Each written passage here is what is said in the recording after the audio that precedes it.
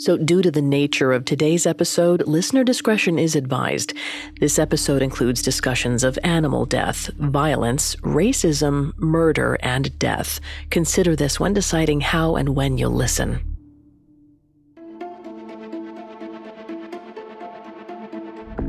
In January 1923, a 40-year-old Osage man named Henry Roan called up one of his closest friends, William Hale. Henry was in a bit of distress. He just learned his wife was cheating on him. William rushed over to Henry's house to comfort him, but it only helped so much. A few days later, Henry turned to whiskey. William tried to get Henry to quit drinking. Not only was his buddy a mess, but in the age of Prohibition, if Henry got caught with booze, he could go to jail. Henry basically shrugged off the intervention. He said he'd be sure to hide the whiskey, but never promised to stop. When the two men parted ways, Henry strolled off into the cold air of the Osage Reservation. It was the last time William saw his friend alive. Henry Roan became the latest victim of what the press would later call the Reign of Terror. I'm Vanessa Richardson, host of Serial Killers, a Spotify podcast, with new episodes releasing every Monday.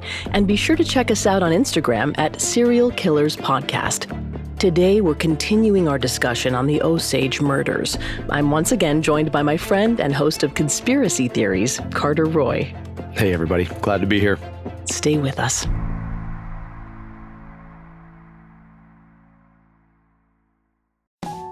This episode is brought to you by Accounting Plus. We've heard about career killers, but how about a killer career? Accounting has got it all. You'll have flexibility, great pay, and the kind of lifestyle you've always dreamed of. If that's not enough, you'll have the opportunity to make a difference by using your detective skills to investigate financial mysteries. Want in? Accounting Plus provides free resources that'll help guide you to a successful career in accounting and personal freedom. Do more. Live more. Visit joinaccountingplus.com. This episode is brought to you by Anytime Fitness. Forget dark alleys and cemeteries. For some, the gym is the scariest place of all, but it doesn't have to be.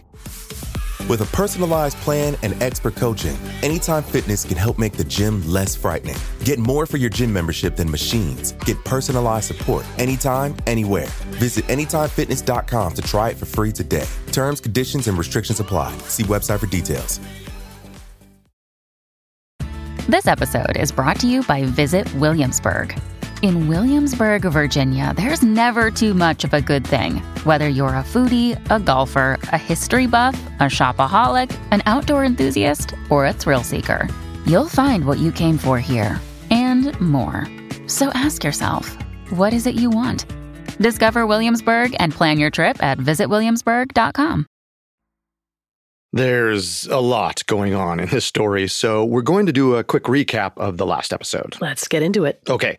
We were following the Kyles, a family that was part of the Osage Nation, an indigenous American people who, in the early 20th century, got rich quick off the oil on their reservation. They drew up the contract that made sure they had exclusive rights to the land and all of its natural resources, and then split the profits exclusively between the Osage people, like the Kyles. Right, and these profit shares were known as head rights. To ensure the money mostly stayed within the tribe, they made a rule that said head rights could only be passed down through inheritance, family member to family member. But once the United States government saw how much cash the Osage were raking in, they made this law that essentially gave outside forces, meaning white men, the ability to swoop in and be a so-called guardian to a tribe member's wealth if they deemed that member wasn't competent enough to manage their own funds. Yeah, and competency was directly related to their racial makeup. The more white someone was, the more likely they'd be able to manage their own money. Right. By the time of head rights and big oil, the patriarch of the Kyle family had already passed. The family was made up exclusively of women, Lizzie Kyle and her 4 daughters, Anna, Molly, Minnie, and Rita. You'll remember from our last episode, Molly was the second oldest. In 1917, she married a handsome white cowboy named Ernest Burkhart. Ernest had this wealthy uncle, William Hale, who, despite being a cattle rancher from Texas with no direct ties to the Osage people, was considered the king of Osage Hills. Yes, and when we last left off, Ernest, Molly's husband, seemed like a good guy. A little rough around the edges maybe, but no major red flags yet. However, there had been some strange coincidences. Shortly after Molly married Ernest, her family was torn to pieces. In the span of only 4 years, her mother and 2 of her 3 sisters died under suspicious circumstances. Now, Molly and Rita are the only ones left. Their mom and sister Minnie died from sudden, mysterious illnesses, and their older sister Anna was found dead in the woods, shot to death by a killer who remains at large. And if that wasn't crazy enough, the Kyles weren't the only ones dying. Shortly before Anna, another Osage man named Charles Whitehorn was found in the woods, shot and killed in an eerily similar manner. Before that, Joe Greyhorse was killed, and the body count continued to rise with the death of Anna Sanford, another Osage woman, and Barney McBride, an oilman with connections in Washington, D.C., who'd been trying to help launch a new investigation. And that brings us full circle back to the man who started this episode, Henry Roan. Right. In February 1923, in the middle of winter, 2 hunters noticed a car parked in a low-lying stretch of land in a remote area of Oklahoma. They reported it to local authorities. When officials arrived at the scene, they found Henry Roan's body slumped over in the driver's seat, dead, shot in the back of the head. It didn't appear to be a robbery because Henry still had a gold watch and cash on him. Much of what we know about this story comes from David Grann's book, Killers of the Flower Moon. In it, Grann says one of the first people notified was William Hale. William and Henry had been good friends. William had helped Henry out a lot in the past, like when Henry found out his wife was cheating on him, or when Henry needed money. See, Henry was 100% Osage, so he could never access the wealth he earned from head rights. It was all managed for him. Whatever meager rations trickled down from the top, he spent, so he sometimes turned to William for loans. William actually lent Henry so much money that before he died, Henry made the so-called King of Osage Hills the sole beneficiary on his $25,000 life insurance policy. Which probably didn't cross William's mind as he acted as a pallbearer at Henry's funeral. Right? Henry's death incited further panic among the Osage. Their people, and anyone who seemed to want to help, were being targeted, and no one knew who to turn to. There was already a lack of formal law enforcement systems in place, and the sheriff in charge of everything had been removed from his position, accused of mishandling cases and turning a blind eye to crime. Right, and then William Hale hired a private investigator, but nothing seemed to work, which is why Rita's husband, Bill Smith, started his own investigation. So Bill suspected that Rita and Molly's mother, Lizzie, hadn't died from a mysterious illness. He believed she might have been poisoned. He took it upon himself to begin interrogating neighbors and doctors about all the deaths in the Kyle family. Lizzie, Minnie, Anna. And Bill may have been onto something because shortly after he started asking questions, Bill and Rita heard rustling in the bushes outside their home at night. They knew there was a killer on the loose, and they felt they were being stalked. Bill and Rita lived in fear for a month, then moved across town to what they felt would be a safer location. Many of their new neighbors had guard dogs, which they hoped would deter unwanted guests. But not long after their move, those same dogs started dying off one by one.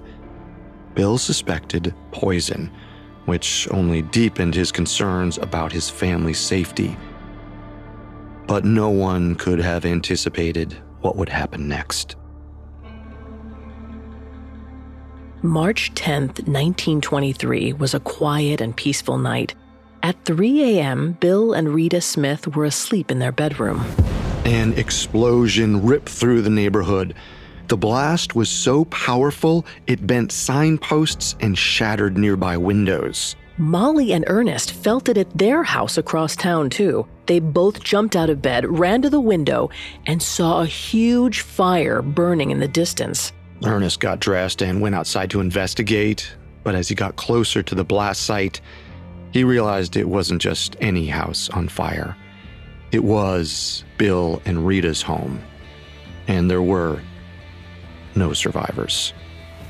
Molly was now the only surviving member of the Kyle family, and she was certain she was next.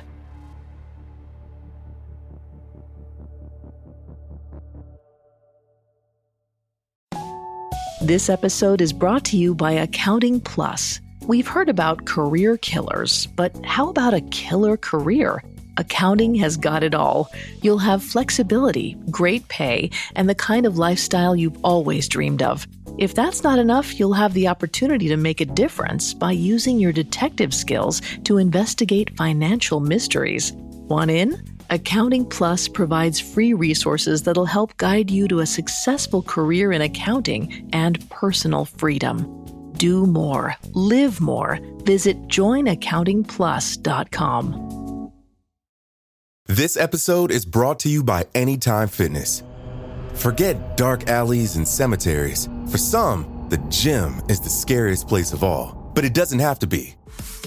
With a personalized plan and expert coaching, Anytime Fitness can help make the gym less frightening. Get more for your gym membership than machines. Get personalized support anytime, anywhere. Visit AnytimeFitness.com to try it for free today. Terms, conditions, and restrictions apply. See website for details. With her whole family dead and gone, Molly Kyle Burkhart became a recluse. She locked the doors and closed the windows. She stopped inviting people over for lunch. She stopped going to church. Her grief consumed her mind and her body. Molly felt so weak she couldn't care for her baby daughter, so she sent her off to live with a relative. Meanwhile, the investigation into the many suspicious deaths and killings in and around the Osage Reservation had skidded to a stop. After the last couple of people who tried digging into the murders, Barney McBride and Bill Smith, ended up dead, people were afraid. The local justice of the peace refused to perform inquests at crime scenes following anonymous threats. The new sheriff, the one who replaced Harv Frias after his scandal, wanted nothing to do with the murder investigations. He basically washed his hands clean of them and said the government should handle it. Now, the tribal council had been turning to the Oklahoma state government for help, but corruption hindered progress. Yeah. For example, in April 1923, Oklahoma's Governor Jack Walton appointed a private investigator to look into the killing spree. After making no headway on the case, the PI was arrested and charged with bribery in June. Then a few months later, Governor Walton, the guy who hired him in the first place, was impeached for embezzlement and abuse of power. But just when it felt like the Osage people were running out of road, the U.S. Department of Justice entered the picture. More specifically, their investigative arm, the Bureau of Investigation, or the BOI, which would eventually evolve into the FBI. And the key word here is eventually, because back in the 1920s, the BOI wasn't well-known, well-funded, or well-staffed. It was small, with only a handful of field offices. The BOI mostly worked low-level cases, like pornography, prison escapes, people who dodged the draft, that kind of stuff. Not murder. But when they got the call about what was happening in the Osage Hills, they said they'd do it. For a price, $20,000. Desperate to solve the killings, the tribe paid the money, and the BOI got to work. Albeit with some questionable tactics. The first agents assigned to the case hired a convicted bank robber named Blackie Thompson to go undercover. He was supposed to work the Osage oil fields and gather evidence. Only that didn't go so well. One day, Thompson disappeared from his post, robbed another bank, and killed a cop. It took the BOI months to track him down and arrest him. And that's how the investigation started. It was a huge embarrassment for the Bureau, especially for its new acting director, a guy named J. Edgar Hoover. That's right. Now, Hoover would go on to become a controversial figure and reign over the FBI for nearly 50 years. But at this point, he was a fresh-faced, ambitious 29-year-old facing one of his first scandals. Hoover managed to keep the Blackie Thompson incident out of the press, but with the federal government breathing down his neck, the pressure was on to solve the Osage murders. So he recruited a Texas lawman named Tom White to lead the investigation. As a Texas Ranger and special agent for the Santa Fe and Southern Pacific Railroads, Tom spent his career roaming the frontier, hunting for criminals and murderers. But this might have been his most dangerous assignment yet. He officially took over in July 1925. His first step was to review at least 24 murder cases, except the documents were a mess, and some records, including Anna Brown's file, appeared to have been misplaced. And the even bigger issue was there didn't seem to be a regular MO. No one knew how the victims were linked, other than their connections to Osage oil wealth, of course. They were all different, almost random. And yet, sifting through the files, White sensed they weren't all the work of one killer. Given the timing and locations, it had to be many, maybe even hired henchmen. The murders seemed to be carefully planned. The bomb, premeditated. The poisonings likely happened slowly over long periods of time. Yeah, according to David Grann's book, Killers of the Flower Moon, White suspected the culprits had been planning the murders, possibly for several years, meaning he was dealing with a master manipulator. To catch such a meticulous killer, he thought it best to toss out the old investigation and start over. He assembled his own team, picking a few cowboys who knew the Wild West and could blend in undercover. One was a former Texas Ranger, another was a local agent familiar with the case, and he selected the BOI's lone indigenous operative, a man named John Wren from the Ute tribe. Some of those agents went undercover in the Osage community. One pretended to be a Texas cattleman, one a rancher, another an insurance salesman. Wren assumed the identity of an indigenous medicine man searching for some long-lost family members. It was the riskiest covert operation the BOI had ever seen, and the stakes were high. If they succeeded, it would be one of the Bureau's first solved murders. But if they failed, it could ruin the BOI, their careers, and J. Edgar Hoover's reputation in one fell swoop. It was a daunting task, to say the least, so Tom White focused on one investigation at a time, starting with the death of Molly's sister, Anna Brown. To get to the bottom of it, White's agents had a two-pronged approach. First, go undercover in the Osage community to hear what people were saying behind closed doors. And second, fact-check the suspects' alibis. So, first up, Anna's ex-husband, Oda, who was previously arrested for Anna's murder based on a check forger's testimony, but he turned out to have a solid alibi. He was with another woman at the time, and she corroborated his statement. As for the check forger, well, he admitted to lying. He had the naive idea that confessing to the murder might get him transferred to a better prison, which didn't pan out. Well, that leaves one last suspect, Brian Burkhart, Anna's on and off boyfriend and Molly's brother-in-law. Now, during the initial investigation, Brian was cleared, but White took another look. So let's rewind 4 years to May 1921, to the night Anna went missing. After Molly's luncheon, Brian claimed he drove Anna directly home, dropping her off around 4:30 or 5 in the evening. Then he joined his family at the theater.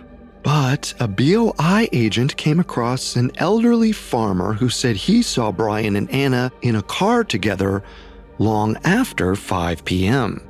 Tom White and his men didn't want to jump to any conclusions. An old man's eyewitness testimony from 4 years earlier might be less than accurate, so they kept digging. And that's when they found other witnesses who claimed to see Brian and Anna after 5 o'clock too. This time at a speakeasy. The witnesses reported that Brian and Anna were there until 10 p.m., which meant Brian couldn't have been at the theater. From there, they headed to another speakeasy. According to witnesses, Anna and Brian were drinking until around 1 in the morning. There were conflicting reports of what happened next. One witness claimed the pair met up with another man, but after that, Anna's trail ran cold. The agent spoke with one of Brian's neighbors who claimed Brian asked him not to tell a soul that he was out until 3 in the morning. It was a breakthrough for Tom White and his agents. But the revelations made room for more questions. Why would Brian kill Anna? And if he had something to do with her murder, was he involved in the other deaths too? Not to mention, who was the other man he and Anna met with that night? Tom White assigned that question to a BOI informant named Kelsey Morrison. Meanwhile, White dug further into Brian and his uncle, William Hale. Even though the men remained tight-lipped, the BOI found one source willing to talk, one of William Hale's own private investigators, a man named Pike. Now, remember how Hale offered to help Molly investigate Anna's death? Well, it seems there was more to it than that. Pike explained that Hale never wanted to solve Anna's murder. Hale only wanted to fabricate an alibi for Brian. So during the cover-up, Pike claimed he regularly met with 3 men, Hale, Brian, and Molly's husband, Ernest. By the end of the summer, Agent Tom White felt he had his ringleader, William Hale. But why would a powerful man like Hale do all this? He was a wealthy rancher who everyone seemed to respect. He had tight relationships with lawmen. The motive mystified White and his men. And since Hale seemed to be an upstanding citizen, well, they needed more than a shady private eye's word. And soon, they got it. In September 1925, one of the undercover BOI agents got some serious dirt on Hale. Someone in town told him Hale hired men to burn thousands of acres on his farm to collect an insurance payout of $30,000. White's agents also found out Hale paid Anna's finance manager, Scott Mathis, to spy on her. Plus, Hale bribed a local police chief to turn a blind eye to whatever he was doing. So what did all this have to do with killing members of Osage Nation? Well, remember that pact the Osage made when oil was first discovered? Their oil head rights could only be sold to Osage members, not outsiders. But there was a glaring loophole. White, non-Osage people could inherit head rights after an Osage owner died. So White theorized that William, Ernest, and Brian killed off the Kyles one by one, transferring all the family's head rights to Molly. That way, when she died, Ernest would receive them all. There was just one problem. The BOI had no proof. Everything was hearsay. They couldn't risk embarrassing J. Edgar Hoover with a half-baked case, which meant White and his agents had to keep digging, hoping for another big break. 1 month later, in October 1925, they got it. An inmate at the state penitentiary seemed to know too much about the Osage murders. His name was Bert Lawson. Lawson had worked for Molly's sister, Rita, and her husband, Bill Smith. But when Lawson found out Bill was having an affair with his wife, he couldn't stand to work for the Smiths any longer. Understandable. And a year later, Lawson got a job offer from Bill's brother-in-law, Ernest Burkhart. It wasn't the sort of work he expected. According to Lawson, Ernest said, quote, "I want you to blow up and kill Bill Smith and his wife." Initially, Lawson said he refused the job, but then William Hale entered the picture and sweetened the deal with $5,000, almost a year's salary for an average worker at that time. That was supposedly enough to convince Lawson. Lawson planted the bomb that killed Rita and Bill Smith. He made a full confession. It was the testimony Tom White and the BOI were waiting for. They finally had a witness to tie Ernest and William to the murders. So now the case was coming together. White knew the motive was greed, and he knew the next target, Molly Burkhart. Well, luckily, they could probably get to Molly. Agent John Wren found out about a local priest who was apparently still in contact with Molly because, remember, she's in hiding, basically. Wren was tasked with tracking Molly down before something bad happened. In the meantime, White rushed to get arrest warrants for Ernest and William Hale. In January 1926, authorities captured Ernest at a pool hall. Hale, on the other hand, apparently wanted to surrender on his own terms. He walked into a sheriff's office and turned himself in. While in custody, Ernest stonewalled authorities, so White searched for another witness to give him the leverage he needed, and he found one right under his nose. Right. Remember the BOI's bank robber informant, Blackie Thompson? He was in jail and ready to talk. He told officials that Ernest and William had also approached him to kill Bill and Rita, but he refused to go along with it. The next chance he got, White sat Blackie down across from Ernest in an interrogation room. Blackie told Ernest that he'd given the BOI everything, and that's when Ernest broke his silence. Ernest basically pinned the blame on his uncle William. He said he grew up idolizing him. When Hale came to him with a plan to kill Bill and Rita, he just went along with it. Together, they hired an outlaw to plant the bomb. Now, interestingly, that outlaw turned out not to be Bert Lawson, the guy who originally said he did it. Instead, it was a man named Asa Kirby. Lawson falsely confessed for reasons that are still unclear, but possibly to get his sentence reduced for an unrelated crime. But Lawson's false confession didn't change the end result. White had Ernest and his uncle backed into a corner and admitting that the motive for their murder conspiracy was money. With Rita and Bill out of the picture, Molly would inherit their head rights, and if Molly died, Ernest and his uncle would get their hands on them. Oh, and Ernest didn't stop at one confession. He also told White about other murders. He outlined how his uncle hired a hitman to kill Henry Roan for his life insurance policy payout. And as for Anna Brown, Ernest knew who killed her, too. It wasn't his brother, Brian. It was the man the BOI had originally assigned to investigate Anna's case, Kelsey Morrison. Morrison was a double agent for Hale the whole time. Around the same time that White was connecting all the dots, the BOI finally tracked down Molly. She was alive, but just barely. They rushed her to the hospital and kept her under their supervision. With Hale and Ernest behind bars, Molly quickly recovered, which seemed to indicate she was being poisoned. White suspected that someone may have been paying her doctors to spike her insulin shots with unknown toxins. But Molly refused to believe Ernest was involved. She still wrote him letters while he was in jail. Everything changed at the trial. In March 1926, Ernest Burkhart pleaded not guilty and refused to testify against his uncle.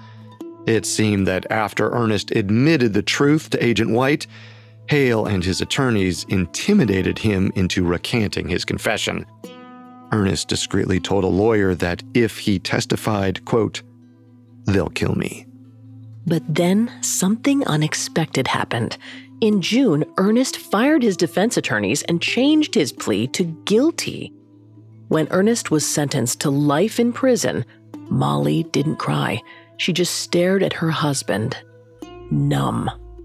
Over the next few months, Molly returned to the courtroom for the trial of William Hale. At the end of it all, he was found guilty in the murder of Henry Roan. He and his hired gun were both sentenced to life in prison. As for Brian Burkhart, he was offered immunity to testify against Kelsey Morrison, which helped convict Kelsey of Anna's murder. As for the rest of the victims, Charles Whitehorn, Anna Sanford, Joe Greyhorse, and Barney McBride, well, they never got their day in court. The number varies, but some sources estimate 24 Osage were killed during the Reign of Terror.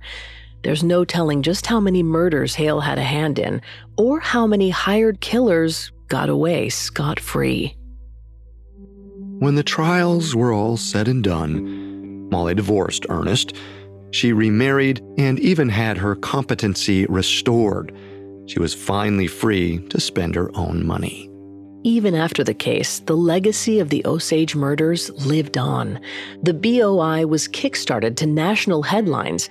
Only a few years later, it would chase down famous criminals like Al Capone and John Dillinger. And in 1935, the agency was given a new name, the one we know now, the FBI. So that's how it all started. And in the years since, Osage Nation's funds look very different. The oil stopped flowing as much as it once did. In peak oil years, Osage wells were producing over 200,000 barrels per day. By 2016, that number had dropped to 12,000. Plus, the Great Depression took its toll on the tribe, like the rest of the U.S. According to Gran, the price of a barrel of oil dropped from $3 to just 65 cents in 1931. Even so, the original headright system prevailed and continued to be exploited for many years. More headrights payments were transferred to non-Osage people, including entities like schools and churches. By 2000, Osage Nation had filed 2 lawsuits against the U.S. government, alleging that the headright system was being mismanaged. 11 years later, the lawsuit settled for $380 million. As of 2021, Molly's granddaughter, Margie, was living in Tahlequah, Oklahoma, where she sat on an Osage healthcare board. She spoke openly about the murders to Gran and the press, hoping to remind people of the tragedy that occurred and the ripple effects that still affect the Osage Nation today.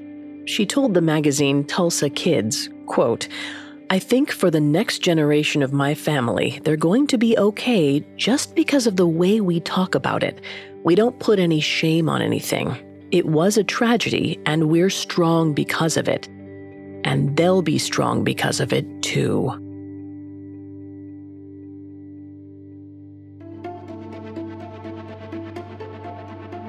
Thanks for tuning into Serial Killers, a Spotify podcast. Episodes release every Monday. Of the many sources we used, we found David Gran's book, Killers of the Flower Moon, to be helpful in our research. The movie of the same name is out October 2023. Stay safe out there. The Osage Nation Foundation supports their community by preserving the history and culture of the Osage people. Funds benefit Osage members, particularly artists and youth. If you'd like to donate, visit osagefoundation.org/donate. Serial Killers and Conspiracy Theories are Spotify podcasts. This episode was written by Mallory Cara, edited by Adam De Silva, Lori Marinelli, and Chelsea Wood. Researched by Bradley Klein, fact-checked by Lori Siegel, and sound designed by Alex Button. Our head of programming is Julian Boireau. Our head of production is Nick Johnson, and Spencer Howard is our post-production supervisor. Serial Killers and Conspiracy Theories are hosted by Carter Roy and me, Vanessa Richardson.